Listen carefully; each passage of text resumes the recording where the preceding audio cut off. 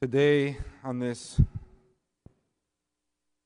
Sunday, just 2 Sundays before the Feast of the Nativity, before the Feast of Christmas, every year on the Sunday between the 11th and the 17th of December, we celebrate the Sunday of the Holy Forefathers, meaning the ancestors of Christ that pointed, that foreshadowed, that foretold that Christ would be born. In the Old Testament, the prophets and the great saints who told the world what was to lie ahead. And it happens to fall with the gospel reading of the parable of the great banquet. And we heard in the gospel that there was a rich man that sent his servant to tell people that the feast was prepared, the banquet was ready. This may sound strange to us today, but this is actually very historically accurate. Think of movies or books like The Count of Monte Cristo. You remember those lavish parties in the villas with all the different servants running around?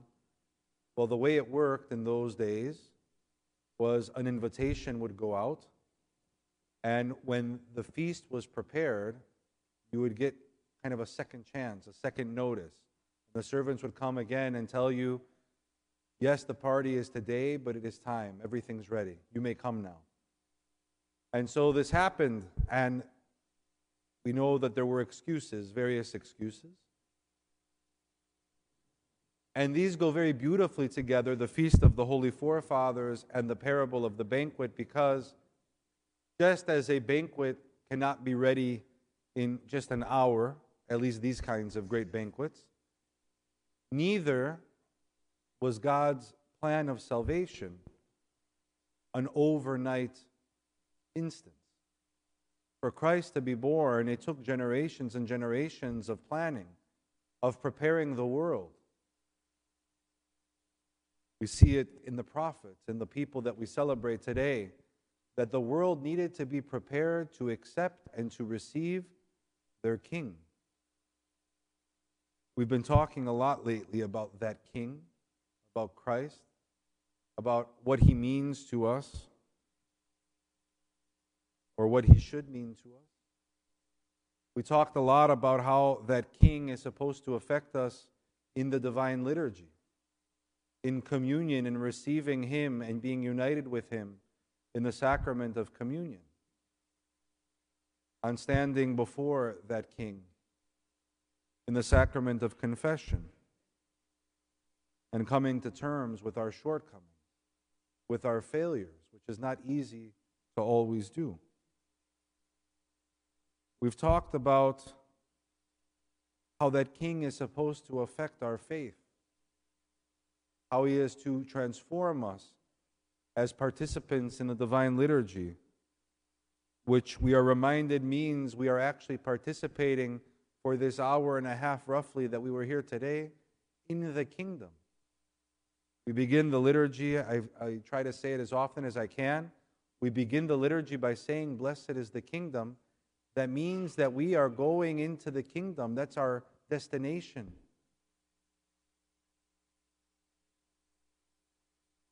Our goal in life is to become like him. Not all of us are there yet. Some of us are closer, some of us further away. But all of us have the same goal. We talk much about how salvation is the great equalizer, that no matter who you are, no matter how much money you have or how handsome or beautiful you are,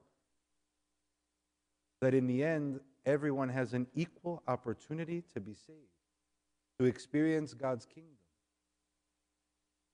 This enough on its own should be enough to change us, to transform us.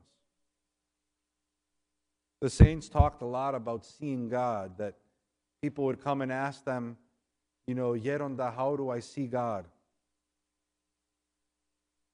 We are all capable of seeing God. The problem is that, just like in today's gospel reading, we are so busy seeing everything else. All of us. The priests, the bishops, the chanters, the people. We are inundated with so many things in life, and these things are not necessarily bad. The money, the material things, our families, our jobs, they are not the problem. These are things that God has blessed the world with. We are the problem when we don't see Christ in all of these things and all of these people. Somebody said, how do I know, they asked, how do I know if I am turning other things into gods? You've heard many times how people say we turn money into God, we turn our family into God, our job into God. And I thought about how to answer that, and I said, well, we go to church, let's say, for 2 hours on Sunday. For some, that's a stretch, 2 hours, let's just say, on Sunday. We pray, let's say, another 2 hours a week. That might be a stretch for many of us, if we pray for 2 hours a week, so that's 4 hours. Let's say for another hour, we read the Bible during the week, so that's 5 hours. So I guess the answer is that anything we do, not counting our job, of course, right? Because we can't, most of us aren't lucky enough to be able to just work 5 hours and to live, to survive. But anything else, if we do it for more than 5 hours, based on the math we just put together, that means that we have turned something else into more of a god than the king himself. So whether that's watching TV or social media or whatever. And then we can flip-flop it again, and we can change the equation, and we can say anything that we spend more on. And of course, we're not talking about food and our home and things like that, but if we have some kind of a vice, let's say, and we're spending on specific things that we have a bit of a vice on, then that becomes God. In a beautiful way, these gospel readings remind us to focus on the King.